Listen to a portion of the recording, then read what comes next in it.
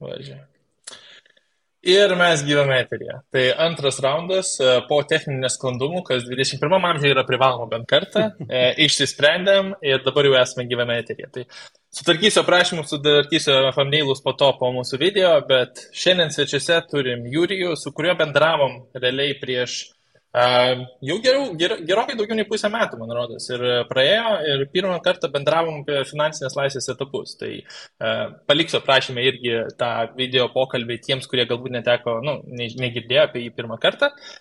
O paraleliai šiandien kalbinam būtent tokią kaip jautresnė tema apie finansinį raštingumą. Ir žinau, kad priversiu truputį pasikartoti, Jurijau, bet žmonėms, kurie žiūrės įrašą, gal gali pasidalinti dar kartą, nes mes ties pirmo klausimų ir užstrigom. Tai kokia tavo nuomonė apie dabartinį finansinį raštingumą Lietuvoje, jo, taip sakant, vietą, kaip mes patys jaučiamės apie save ir savo finansinį raštingumą, ir ar gerėja ta situacija, ar blogėja ta situacija, ar reikia kažką daryti šioje vietoje? Jo, tai kaip ir minėjau, tikrai pastaruoju metu, ko gero, ir viešuose portaluose nemažai buvo apie tai rašoma. Aš pritarčiau tam, kad bendra situacija jinai tikrai gerėja, jeigu bendrai žiūrėti, netgi buvo pernai metais darytas irgi toks Lietuvos finansinio raštingumo indekso tyrimas ir kaip tik matosi, kad jo reikšmė kyla, iš esmės bendras Lietuvos finansinis raštingumas gerėja, tačiau visgi pats tempas, kaip jisai gerėja, yra dar gerokai per lėtas ir netgi jaunesnėse kartose, pavyzdžiui, Y kartos finansinis raštingumas Lietuvoje pagal Swedbanko darytą tyrimą pernai metais irgi geresnis yra negu anksčiau, tačiau pasaulio vidurkio mes dar nepavėjame. Reiškia, iš esmės tendencijos yra geros ir teisingos, tačiau tempai, kaip tai vyksta, galėtų būti gerokai greitesni.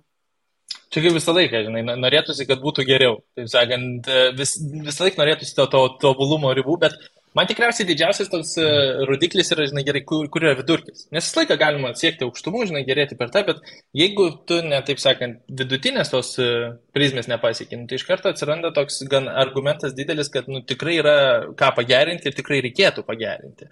Tai kaip manai, kas yra tas didžiausias iššūkis bandant pagerinti finansinį raštingumą? Nes vėl, čia toks, žinai, per vienus metus nesutvarkysi šitos problemos. Toli gražu nesutvarkysi ir aš sakyčiau, kad pagrindinė priežastis slypi bendrai švietimo sistemoje, kaip ir daugelis galbūt ir kitų sferų galima būtų rasti, nes švietimo sistema iš esmės yra viena iš lėčiausiai besikeičiančių sistemų. Kas kaip atrodytų keista, atrodytų švietimas, tas, kas turėtų keistis greitai ir su tendencijomis naujausiamis, bet visgi pati švietimo sistema ir ten naudojami būdai mokymų ir aš sakyčiau ne tai, kad būdai, bet mano galva netgi ir dalykai, kurie tenais yra mokami, jie yra nepakitę jau turbūt ten 100 metų, tai yra nuo Aristotelio laikų. Tai tenais ir slypi priežastys dėl to, kad finansinio raštingumo mokyklose nemoko. O jeigu moko, tai vadina ekonomikos pamokomis, kurias dėsto dažniausiai geografijos mokytojas ar ten matematikos mokytojas, prie to savo papildomo, sakykime, tokio užsienio.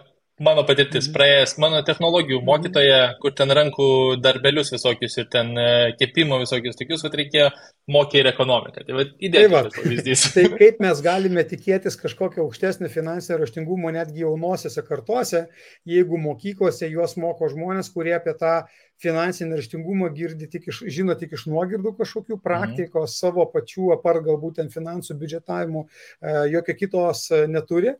Ir lygiai taip pat ir šeimose tas finansinis raštingumas yra tema, kurią dažniausiai tėvai perduoda vaikams, patys neturėdami labai didelio suvokimo, kaip tai daryti. Ir ta grandinėlė tokia ir tęsiasi. Tėvai neturi žinių, kad perduoti ir nežino, kaip perduoti, jeigu ir žinių turi. Mokyklose vėlgi dėsto ne tie, kas galėtų tas žinias perduoti. Na ir po to jau išėję žmonės į, kaip sakant, suaugusiųjų pasaulį, ką patys prižvėjoja, ką patys kažkur tais suranda, tą suranda. Ir čia visą laiką irgi tokių kabliukų, žinai, ne visos patirtys yra geros patirtys ir kai kurias patirtis, kurias perduoda, man tenka kartais susidurti su tokiais įsitikinimais pas žmonės, ar ten šeimo, žinai, arba iš kokių nors patirčių atėjus ir kartais nebūtinai blogo norint, kartais gero norint, bet tiesiog iš tų situacijų tokie patarimai tie, kad tiesiog labai, taip sakant, nedraugiškai parodo tam tikras situacijas. Aš tuo pačiu radau 3 netgi studijas, viena 22, 2 studijos 23, viena iš Lietuvos, kita Europos lygio ir kita pasaulio, tai pasidalinsiu keliomis skaidrėmis ir įdomu, žinai, bus irgi tavo požiūris, taip sakant, ant kiek tikslų, ant kiek netikslų, kurios dalis yra, manai, stipriausios, silpniausios ir į ką galbūt mums reikėtų atsižvelgti. O po to, jeigu dar pakalbėsim apie Finansinės Laisvės forumą, kas yra projektas dabar gyvuojantis, aš noriu sakyti, 2 metus dabar bus tas visas, taip sakant, visa konferencija. Tai irgi mačiau pokyčių nemažai, dalyvavau 1 kartą, dalyvausiu ir 2 kartą, tai vat, irgi pabendrausim, kaip gimė idėja tą finansinį raštingumą judinti Lietuvoje, ne per, sakykime, standartinius kanalus, kaip minėjai, žinai, mokyklos edukacija arba šeimų edukacija, šeimos edukacija gal truputį paliesnė šitoje vietoje. Bet pats pirmasis yra, dabar dalinuosi iš karto ekranu, tai čia 22 studija buvo. Ir labai paprastai ji žiūrėjo į 6 pagrindinius tokius kriterijus, kaip sprendžiant finansinio raštingumo lygį, bet būtent suaugusių žmonių, tai reiškia 18 iki 75 ir viso pasaulio. Tai realiai jie žiūrėjo į biudžetą, čia skaitom, kai buvo pajamos apskritai ir jos buvo žiūrima, ar žmogus seka biudžetą. Tuo pačiu, ar seka išlaidas, ar vertina išlaidas, ar turi finansinę pagalbę, ar gali susitvarkyti su tam tikrais surprizais iškilusiais, nes buvo tiesiai po pandemijos darimas, taip sakant, tyrimas, tai labai geras pavyzdys buvo kaip pandemija, žinai, ir buvai pasiruošęs, ir nebuvai pasiruošęs. Ir paraleliai vienas papildomas kriterijus, kuris man taip kaip ir visai sudomino, buvo apgavysčių supratimas ir jų išvengimas, kas irgi, manau, tikrai yra stiprus dalykas ir didelį įtaką darantis šitoje vietoje. Ir pagal šią statistiką mes patenkam į tą kriterijų ties kažkur 31-40% finansiškai raštingų suaugusių. Kaip manai, realistiška, nerealistiška, kad mes esame maždaug toje riboje? Pagal tavo minėtus kriterijus galimai taip, bet mano galva šis tyrimas yra pakankamai siauras ir neapimantis tai, ką aš suprantu kaip finansinį raštingumą. Tai biudžeto valdymas, ko gero taip, jeigu paklaustum Lietuvoje, aš sakyčiau, netgi gal pusė žmonių pasakytų, kad vienaip arba kitaip jie skaičiuoja savo pinigus, tai yra veda biudžetą.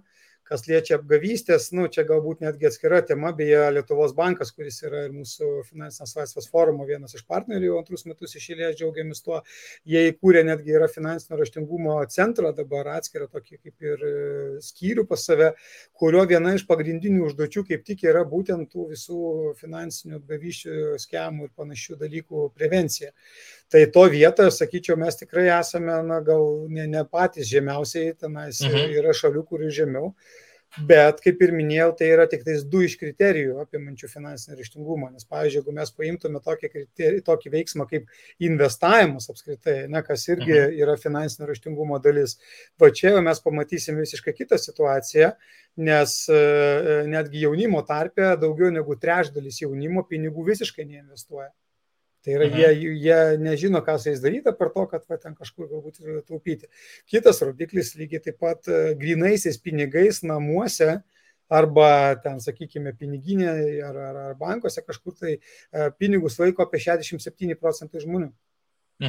67% tiesiog laiko pinigus. Tai pagal šitos rodiklius aš tikiu, kad mes būtume toli gražu ne 41%. Jep.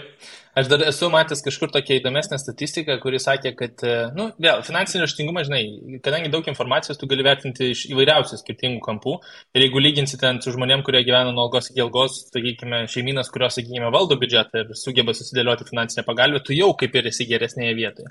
Bet aišku, kelias tikrai tolimas, jeigu mes ten paimsime vakarų šalis, kur, žinai, vertybinių popierių, pavyzdžiui, sandorių ta statistika, kur kiek Lietuvoje ir kiek, sakykime, toje pačioje Amerikoje vyksta. Tai mūsų ten šviesmečiai, taip sakant, laukia dar, kad pasiektume tuos etapus, bet po truputį jų. Man dar vienas toks kabliukas, kuris įdomus iš tos būtų, kaip manai, kuris daro tokį didžiausią įtaką. Jeigu įvardinam tą biudžetavimo pusę, kas yra lyginamai lengvas veiksmas, kai tu pradedi valdyti finansus, tu pradedi galvoti, kur jie keliauja, kur jie turėtų keliauti, kur aš iš tiesų išleidžiu. Jeigu galvojame apie žingsnį dėl finansinės pagalbės, būtent to rezervo, arba aš galbūt netgi pridėčiau ten papildomų pasyvių pajamų šaltinių, sakykime, tą saugiklį įvardinam kaip būtent iš 2 pusių. Ar būtent apgavysčių supratimas, kuris, manai, daro didžiausią įtaką žmogaus tam iš tiesų finansiniam išprusimui.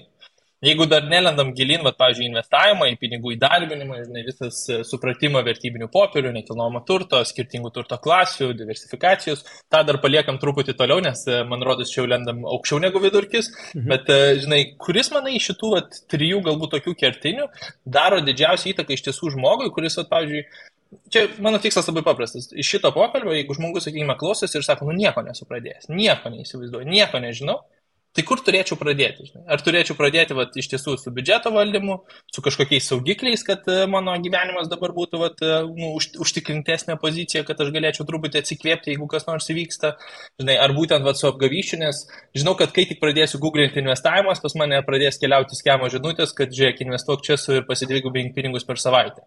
Tai kur manai tas didžiausias poveikis ir kur galbūt tas pirmas žingsnis? Aš manyčiau, kad šiuo atveju, jeigu tokia situacija kaip tu apibrėžė, tai tada vienareikšmiškai biudžetavimas, nes jeigu vėlgi ir prisiminti netgi praeitą mūsų pokalbį apie 5 lygmenis, mūsų finansinės kelionės, pirmasis, antrasis lygmuo yra išgyvenimas ir saugumas. Ir ten pagrindiniai dalykai yra taupimas, gebėjimas valdyti biudžetą. Mes ten nekalbame apie investavimo veiksmus. Investavimas, kaip po toks jau aktyvesniai veiksmai prasideda nuo gerbuvio ir aukštesnių lygmenų. Reiškia, tam, kad pirmieji tie lygmenys būtų užtikrinti, vienareikšmiškai tai yra biudžetas, tada atitinkamai savo rezervo didinimas. Jo apgaulės, jos yra toks dalykas, kuris nuolat tobulėja. Ir čia netgi atrodytų ir pakankamai jau raštingi finansiškai žmonės būna pasimauna ant tokių dalykų. Tas momentas, kai galvoji, kad tavęs tai tikrai neapgaus, bet čia tikriausiai ir gausi. Nes čia nėra tik tai skemai, kur ten, žinai, investuok uždirbti 1000% per mėnesį ir panašiai. Čia ir skemai, kur tau skambina telefonu, ten išvilioja pinigus, ar ten banko sąskaitos prisijungimus, ar ten rašo, kad tavo DPD siunta užvaikyta, reikia susimokėti. Ir čia jau biškiai išeina už finansinio raštingumo, nes daugelis šitų dalykų netgi yra susiję daugiau su kompiuteriniu saugumu, su kompiuteriniu raštingumu, ne tik finansiniu raštingumu. Todėl, jeigu grinai iš finansinės pusės, aš sakyčiau visgi biudžetas. Aš šiaip labai pritariu šitą vietą, tikrai netrukom pasiginčyti. Ir man atrodo, kad tuo pačiu tai duoda didžiausią tokį jausmą, kad kažką pasiekė ir padarai, nes gan maži pokyčiai šioje vietoje. Pavyzdžiui, jeigu žmogus gyvena nuo algos iki algos ir pradėjo pirmą kartą bet kokią biudžeto taisyklę pritaikė ir pradėjo iš tiesų matyti, kad, žinai, santaupų sąskaita, ar investavimo, bet kokia sąskaita pradėjo didėti ir atrodo, neturėjau pinigų iš ko investuoti. Žinai, praėjo 2 mėnesiai, žiūriu, kad nemilžiniškai tenais pinigai, bet staiga, žiūrėk, turiu ir didėja. Iš karto gauni patvirtinimą, kad tai veikia, iš karto, žinai, varikliukas užsikūrinėja vis labiau ir labiau. Tai aš tai tikrai visiškai. Taip, ir mažų pergalių psichologija visą laiką veikia, plus atsiranda tas kontrolės jausmas, kuris irgi prideda motyvacijos, tai vienareikšmiškai.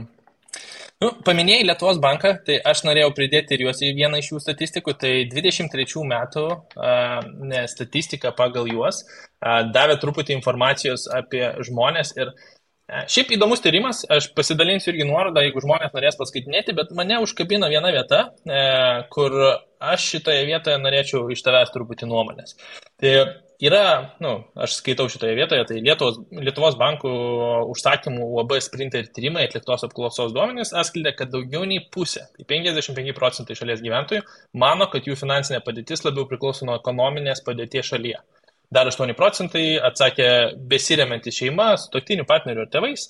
Ir tik beveik 4 iš 10 mano, kad asmeniniai finansai labiausiai priklauso nuo jų pačių kompetencijos ir įgūdžių.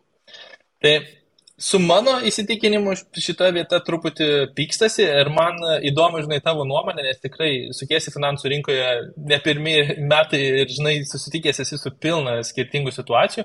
Tai ar pritari, kad žmonių finansinė situacija priklauso tik nuo aplinkos? Ar čia atsakomybės vengimas žmogaus, ar čia tiesiog žiniasklaidos clickbaitas, tas vadinamas, kur, žinai, norisi užkabinti, kad, taip sakant, žmonės atsižvelgtų į tam tikrus straipsnius? Kur tu? Jo. Tai va čia ir yra vienas iš rodiklių, kuris aiškiai parodo, kodėl mes vis dar esame pagal finansinį raštingumą žemiau negu Europos vidurkis, negu pasaulio.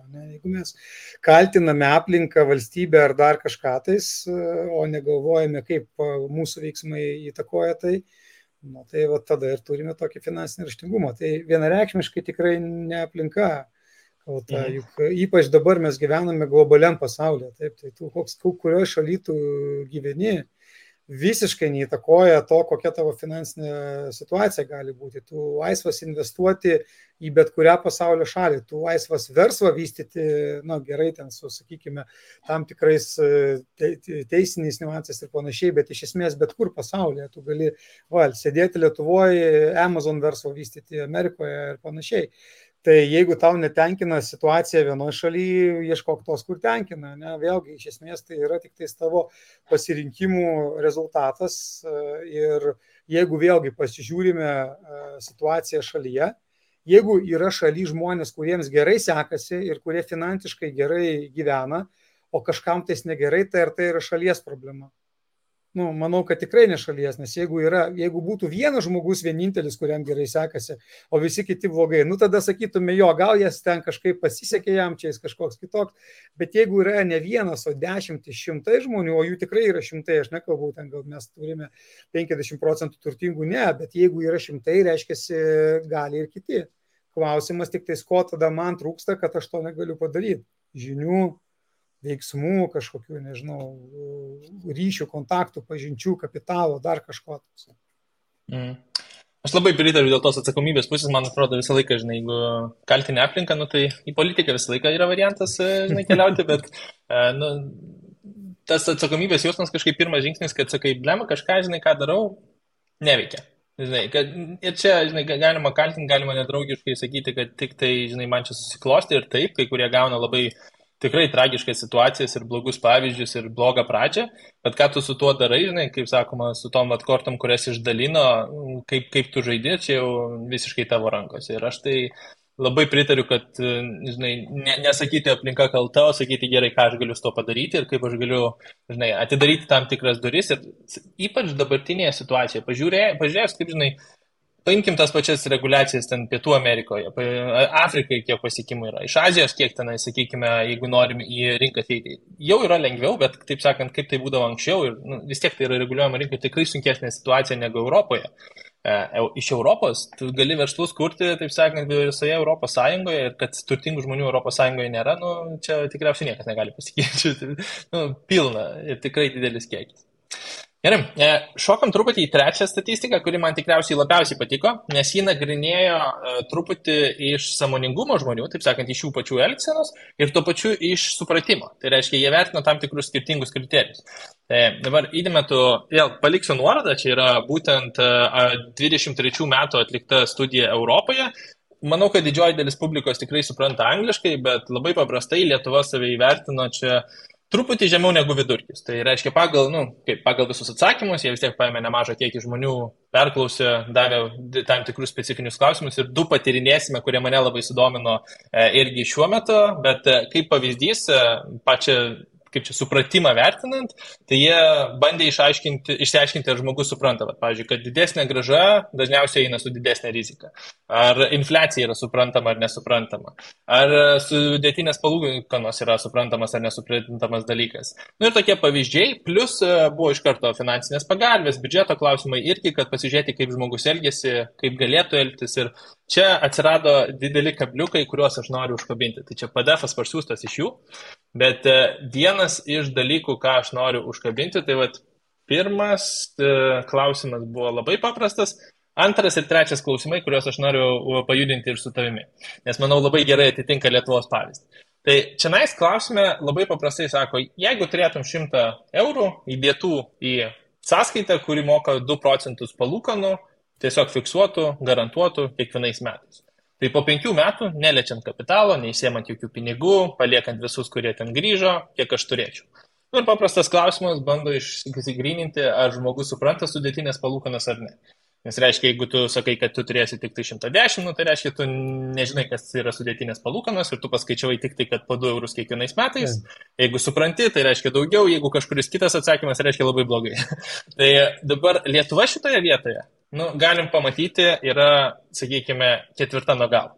Tai mes didžioji dalis, paimkime 41, atsakė, kad tie lygiai 110. Tai mes suprantam palūkanas, bet nesuprantam sudėtinių palūkanų. Ir aš galvoju, tai yra angliškas tas terminas yra wealth building machine. Realiai, jeigu sudėtinės palūkanos gali suprasti, tu gali suprasti, kiek tu gali turto iš tiesų uždirbti, jeigu tu turi pakankamai laiko, jeigu tu turi truputį kantrybės ir nesielgi impulsyviai tam tikrose situacijose. Dabar kitas dalykas, kas labai greitai paskatino edukaciją, aš manau, yra sekantis klausimas. Ir čia yra susijęs su infliacijos akcentu.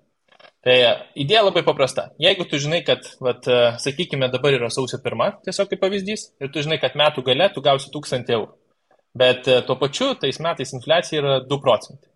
Tai klausimas yra, ar tie 1000 eurų bus verti tiek pat, kiek yra 1000 eurų, ar daugiau, ar mažiau. Tai kadangi Lietuva patyrė tą 20 procentų plus infliaciją, tai mes iš karto šokome į top 3 ir mes puikiai suprantame, kas tai yra infliacija. Tai man tai skatina suprasti, kad žmogus edukuojasi labai greitai ir iš tiesų gali suprasti, kas tai yra infliacija, bet tada per tą skausmingą patirtį bendrai paėjus. Kaip manai, ar čia yra tos patirties, kad kai tu turi tokį akivaizdų pavyzdį ir, taip sakant, savo kailiu iš tiesų pajunti tą situaciją, tada ir atsiranda supratimas, ar čia mums kažkaip pasisekė teisingai atsakyti netikėtai į vieną klausimą ir patekti į tą top 3. Taip, sakyčiau, infliacija gal toks, vėlgi, labiau dažniau minimas terminas negu sudėtinės palūkanos yra apskritai visur spaudoje ir panašiai, tas rodiklis skelbiamas yra. Ir natūralu, aišku, gal prisidėjo tas dar didesnis jo skelbimas visus praeitus metus. Šiais metais irgi, nežinau, kada tyrimas tiksliai buvo darytas, bet iš esmės, dažnai mes girdime tą terminą ir žodį infliacija, aš sakyčiau, visgi daugiau žmonių supranta negu sudėtinės palūkanos Lietuvoje. Kovo balandžio mėnesį daryta, nesakykime, apklausa. Jo, labai surprizas, kad pasisekė rasti tokią naują informaciją, nes dažniausiai būna, ten keli metai atgal. Aš netgi ko gero mačiau šitą apklausą ir netgi gal pats pildžiau ją įdomumo dėlei, tik nežinojau, kad jau jos rezultatai yra.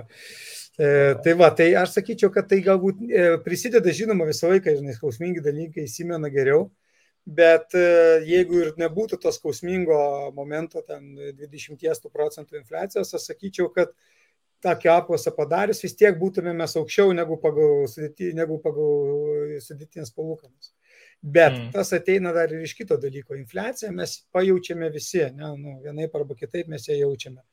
Sudėtinės palūkanas mes suprantame daugiau tada, kai tai darome.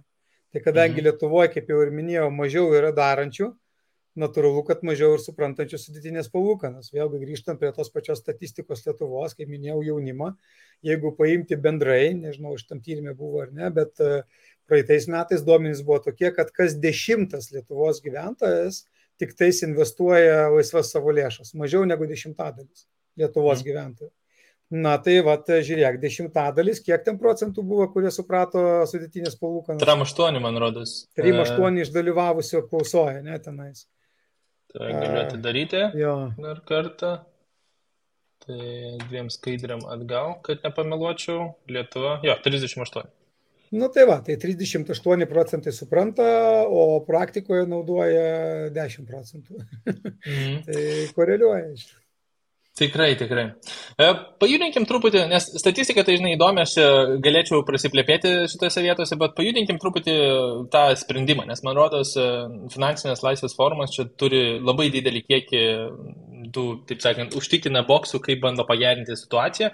Ir šiaip įdomus projektas, įdomu kaip gimė apskritai, tai pirmą kartą, kaip minėjau, 22 metais sudalyvavau, planuoju dalyvauti ir šiais metais, bet kaip pati pradžia atsirado? Taip sakant, kaip kilo idėja, kaip atsirado ta diskusija, kad, paleidžiam Litexpo rūmose forumą su 30 plus pranešėjų per 3 sales, su 1000 plus dalyvių, kurie visi nori pradėti investuoti.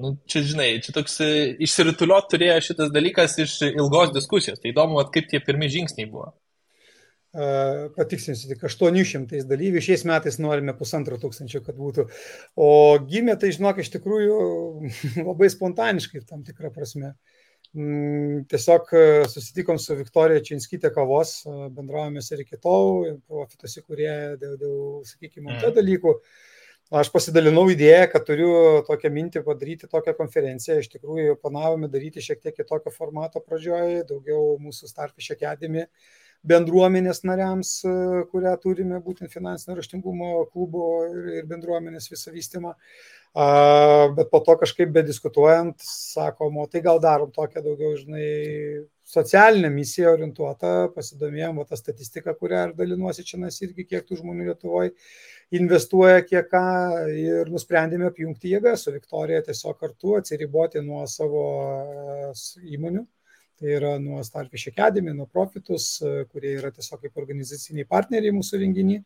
Įkūrėme atskirą įmonę tam, Financial Freedom Forum, būtent šito renginio organizavimui, kurio mes ir užsiimame.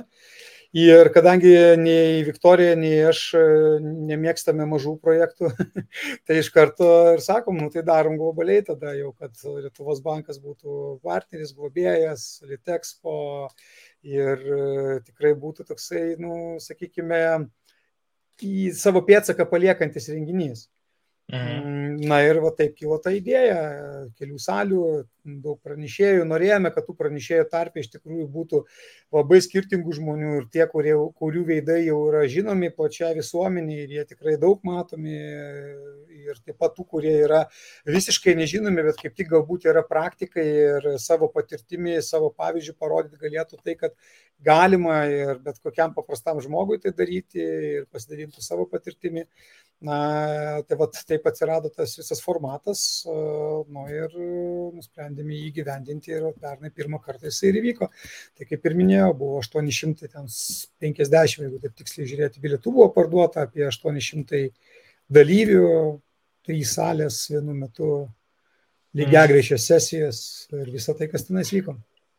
O tai dabar paėmus nuo tavo pirmo kavos puodelio su idėja Finansinės Laisvės forumas, kuris tikėtina dar pavadinimo to neturėjo, iki pačio projekto jau žinojimo, kad, kompaniją įkuriam, strategiją pradedam judinti, kaip pranešėjus dėlioti, taip toliau. Kiek maždaug užtruko? Jie, taip sakant, čia kalba mėnesiai, kalba metai? Pavadinimą jau turėjo, nes aš atėjau su tuo pavadinimu, tiesiog turėjau. Ir jai patiko, sako, jie darom, mes jau turėjom iš tikrųjų pasidarę pradžią ten logotipą, viską. Ir būtent dėl to gal mes iš principo pradžiai apsibrėžėme labai ambicingą terminą. Mes norėjom ją daryti kovo 11 dieną šią konferenciją. 2023 metų kovo 11, tai mes susėdome gruodžio mėnesį ir kovo 11 norėjom ją daryti. Ir iš tikrųjų būtume padarę, jeigu ne gandai apie naują artėjantį karantiną. Čia 22 metų. Atsiprašau, 22, taip, nes vyko 22 spalio, tai 22 kovo, tai gruodžio mėnesį mes susėdom, netgi padarėm pirminius pardavimus, užrezervavom Litexpo, kovo 11, norėjom, kad tai būtų dar simbolinė data, tokia, susita su Laisvė, Lietuvos Laisvė. Ir po to prasidėjo vėl kalbos apie karantiną, kad galbūt vėl ateis trečias, tas iš tikrųjų, mes nenorėjom šitos konferencijos daryti onlininės, jokiais būdais, norėjom, kad tai būtų gyva, kad žmonės galėtų gyvai būti. Ir dėl to priėmėm sprendimą ją nukelti į spalio 26 dieną, tai tada turėjom daugiau laiko, bet iš esmės, jeigu taip bendrai žiūrėti, tai nuo gruodžio iki spalio mėnesio visas. Labai smagu. Man čia tas, doerio pavyzdys, kad iš tiesų, kai kyla idėja, jeigu sutrumpini laikotarpį tarp idėjos, taip sakant, pradžios ir pirmų žingsnių, kaip visą tai išjudinti ir kaip tai iš tiesų įvykdyti, labai greitai, taip sakant, rezultatai ateina. Kai kurie sakytų, konferencijas reikia planuoti ten 5 metai į priekį, tai pavyzdys, per mažiau nei 12 mėnesių, tikėtina čia dar, jeigu nebūtų išgąsdinta ten karantino žinutė, gali būti, kad per 6 mėnesius jau būtų viskas, taip sakant, įsibėgėję. Labai smagu. O vis tiek, turi tam tikrą, misiją, tam tikrą problemą bandant išspręsti. Tai jeigu taip apibendrinus į vieną ir 2 sakinius, kokią pagrindinę problemą šitą konferenciją norėtų išspręsti, jeigu vis tiek Lietuvos mastu mes pradžiai bent jau žiūrime? Tai konferencijos ir misija yra tokia, kad kelti Lietuvos finansinio raštingumo lygį, siekiant suteikti žinių ir apjungti finansų investavimo srities ekspertus įmonės vieno vietoje, po vienu stogu. Tokia misija ir toks ir formatas, dėl to tai nėra tik konferencija, bet tai yra ir konferencija, ir investicijų mugė tuo pačiu. Reiškia, yra salė su pranešimais, o yra erdvė parodos, pavadinkime, arba mugės, kur yra galimybė skirtingom finansų investicijų srities įmonėm pristatyti save, o dalyviams vienoje vietoje taupiant laiką gauti visus atsakymus iš tų įmonių atstovų, susipažinti su investavimo produktais, galimybėmis, užduoti visus klausimus ir taip toliau. Man tai labai patiko, aš krūvą podcastų prisigaudžiau svečių, tai aš per pirmą pokalbį praėjau, tai ir tave pakviečiau per tą patį, žinai, kai mes bendravom, ten susitikom, tai, žinai, man buvo toks, kiek daug žmonių, kurie iš tiesų domisi finansais, žinai, nes, jeigu eisi šiaip publiką, žinai, sakykime, bet kokiam kitam renginiui, nerasti tiek žmonių susidomėjusių investavimu. Aš nežinau jokio kito renginio Lietuvoje, kur, žinai, būtent toks dydis, toks kiekis žmonių ir būtent visi fokusuoti, žinai, kaip įdarbinti pinigus ir kur čia efektyviausias variantas. Tai man tai labai smagu. Paimkim truputį tos istorijos ir grįžkim į tą pirmą konferenciją. Kas labiausiai tau pačiam patiko iš pirmos konferencijos? Nes spėju vis tiek buvo ir, žinai, buvo kažkokių klaidų, kurias galbūt norėsis patvarkyti, bus kažkokių pokyčių, kuriuos irgi dar užkabinsi, bet kas asmeniškai patiko iš pirmos konferencijos labiausiai? Labiausiai patiko, ko gero, žmonių atsiliepimai, nes iš tikrųjų atvirai pasakysiu, po pirmos konferencijos abu su Viktorija nebuvom tikri, ar darysime antrą konferenciją.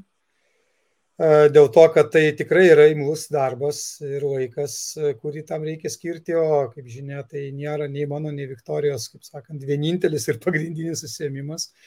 Tai tas laikas iš tikrųjų skirtas ir energija jaučiasi po tos konferencijos.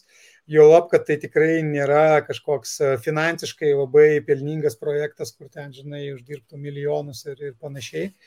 Tai va, ta socialinė misija motivavo, bet labiausiai iš tikrųjų patiko žmonių atsiliepimai. Kai žmonės ateina ir sako, jaučiuosi kaip šventėje, tai va, tas iš tikrųjų labiausiai ir įkvėpė. Ir va, ką mes norėjom ir kas galbūt ir pavyko padaryti ją tokia, kad tai nebūtų nuobodi konferencija, kur, žinai, ateini į salę, skaito kažkas pranešimą, tu jau ten kanapsi ant paskutinės eilės besidėdamas, bet kad tai būtų judesys, kad tai būtų energija, kad tai būtų toks pastovus kažkoks, tai sakykime, drive'as, sujungtas konferencija kartu su, vos nežinai, koncerto ir panašių dalykų elementais. Ir tas galbūt ir sukūrė tą emociją žmonėms, kad jie atėjo ir gavo dozę ir gero energijos užtaiso, ir gavo galimybę panetworkinti gerai, ir gavo galimybę pasiklausyti tų pranešimų, kurie jiems buvo aktualūs. Ir skirtingi žmonės, skirtingi pranešimai, skirtingiams žmonėms galėjo būti įdomus. Tai va, tas iš tikrųjų nudžiugino. Ir ko gero tai ir buvo pagrindinis toksai faktorius, dėl ko nusprendėme ją daryti antrą kartą. Labai fainai. Aš tai atsimenu tą žemėlapiuką, kur, žinai, tose salėse bus tas, tai į kurią čia reikia eiti, su kuo palyginti, su kuo, žinai, kur geresnis variantas, kur man įdomesnis, kaip ten spėti į 2 vietas vienu kartu, bet man tai tas labai efektyvus variantas, kad, žinai, neužsisėdėti vienoje vietoje 8 valandas, nes, užmėgsti tiesiog. Bet pajudinkim tada tą kitą pusę, nes vis tiek pirmas blynas, kad ir kaip sakyti, dažniausiai bent truputį būna apsvylęs. Tai ko teko išmokti iš pirmų metų konferencijos ir galbūt kažkas, kas iš tiesų sakė, žinai, bet šitą pabandėm, nepatiko, galim padaryti kaip nors kitaip, ar galim padaryti geriau, arba tam tikrą vietą pakeisti, arba pagerinti. Tai kur galbūt tos detalės, kur antrais metais kažką galbūt truputį pajudinsite ir pakeisite? Jo, tai gal vertėtų tik paminėti, kad tai nebuvo pirmoji šiaip bendrai konferencija, nes konferencijas man teko daryti ir anksčiau, mes ir su Starfish Academy darydavome Lift to Lead konferenciją, tokia buvo lyderystės tematika, tai mes ją darėme 6 metai iš eilės, 5 metai iš eilės Lietuvoje. Jau krūva patirties. Ir jos irgi būdavo tokios 900-600 žmonių tam pačiam Lead Expo, tai ta patirtis iš tikrųjų labai pravertė. Bet nesvarbu, kiek tu tų metų patirties turi, vis tiek savų blynų pridarai.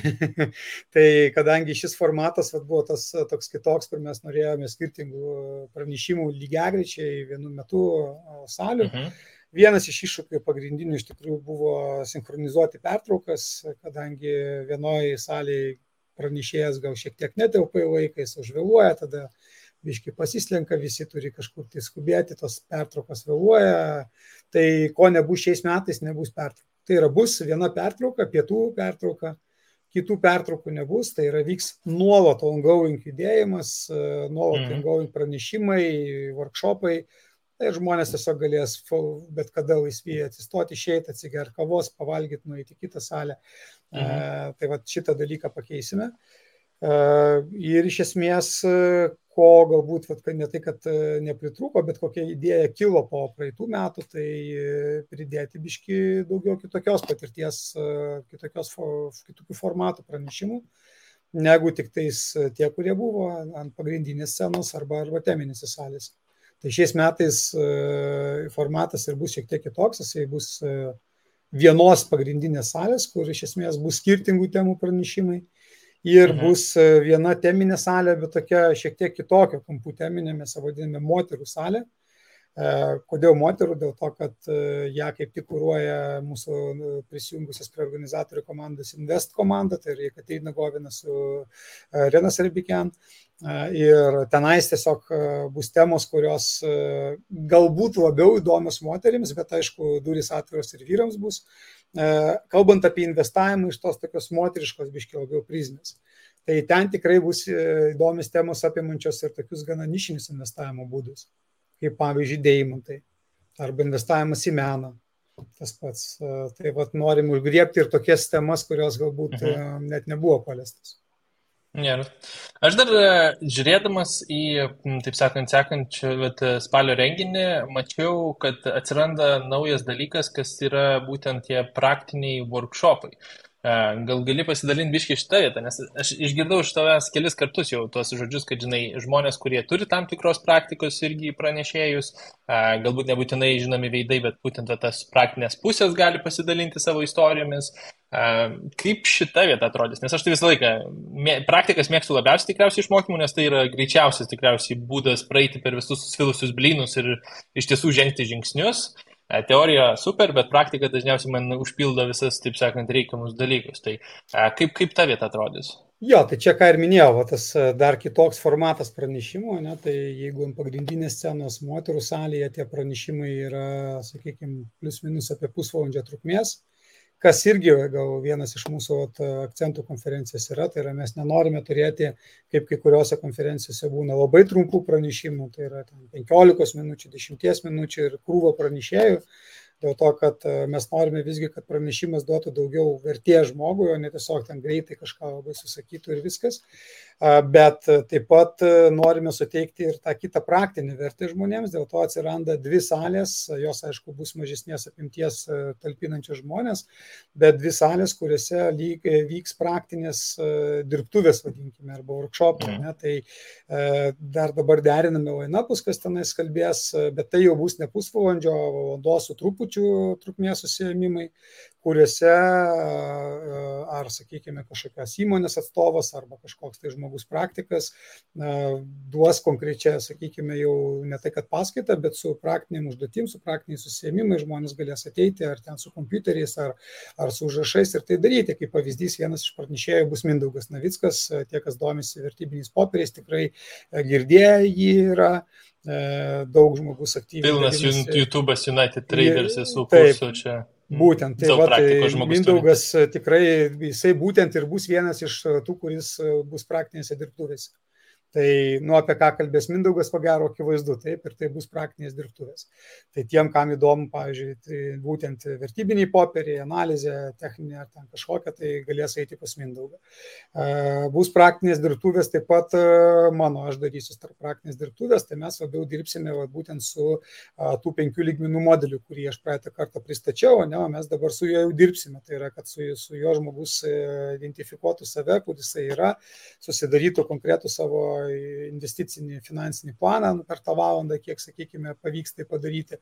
Tai tenais bus daugiau jau ne sėdžiu ir klausau, bet dalyvauju. Tai yra dalyvauju, darau praktinės užduotis, užduodu klausimus lektoriui, toks labiau betarpiškas bendravimas. Ir tokių salių bus 2, tai lygiagrečiai, sakykime, vyks po 2 sesijas vienu metu. Ir talpina salė viena apie 100 žmonių, tai apie 200 žmonių, sakykime, galės rotuotis ir dalyvauti tose praktinėse salėse. Labai smagiai. Man dažniausiai šitos vietos labiausiai būna įdomi, žinai, teorijos užpildo viską, bet dažniausiai lieka dar klausimų, tai tada eini į praktiką, kad iš tiesų jos atsakytum. Tai. Gerai, ką manai, žinai, tikslas paprastas, finansinio raštingumo, paprastas įvardinti, bet nepaprastas pasiekti, bet ką norėtum, kad išsineštų kiekvienas konferencijos dalyvis ar dalyvė? Žinai, vis tiek ateina, kad ir gal skamba ilgam, bet 8 valandos ten, žinai, pamokų, būna dažnai žmogus, žinai, išklauso viską ir sako, super, labai gera informacija ir ačiū viso gero, taip sakant, už savaitės viską pamiršiu. Tai kaip manai, kas yra tas vienas kabliukas, ką norėtum, kad žmogus iš tiesų išsineštų, sudalyvavęs konferencijoje ir galbūt žingsnis, kurį reikėtų ar nereikėtų žengti po to, ar teko pagalvoti apie tą vietą? Jo, teko iš tikrųjų, kas galbūt irgi šiek tiek nustebino mus pernai metais, konferencija pagrindė orientuota buvo į žmonės, kurie yra visiškai kelio pradžioje. Tai yra arba dar nieko nedaro, arba tik pradeda daryti. Tačiau konferencijoje buvo pastebėję ne vieną jau tikrai patyrusį investuotoją, kuris investuoja ne 100 eurų ir kurio portfelis investicinis gal ten jau ir milijonai skaičiuojamas yra. Ir tada supratome, kad ir jie gauna vertę tokioje konferencijoje. Tai ką įsineštų.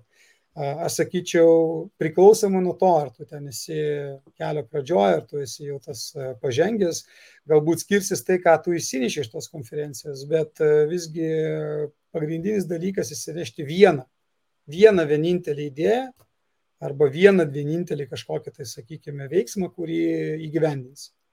Jeigu tai bus pradžia investavimo į kažkokią tais galiausiai pasirinktą turto klasę, tai bus pradžia. Jeigu tai bus idėja patyrusiam jau investuotojui, kaip pasiekti dar geresnių rezultatų investuojant arba su mažesnė rizika, didesnė grąža ar panašiai, tai bus jo idėja. Bet esminis dalykas įsinešti vieną idėją, kurią tu pritaikytum praktikoje, arba vieną naują pažintį, kuri tau būtų vertinga šiame kelyje toliau investuojant.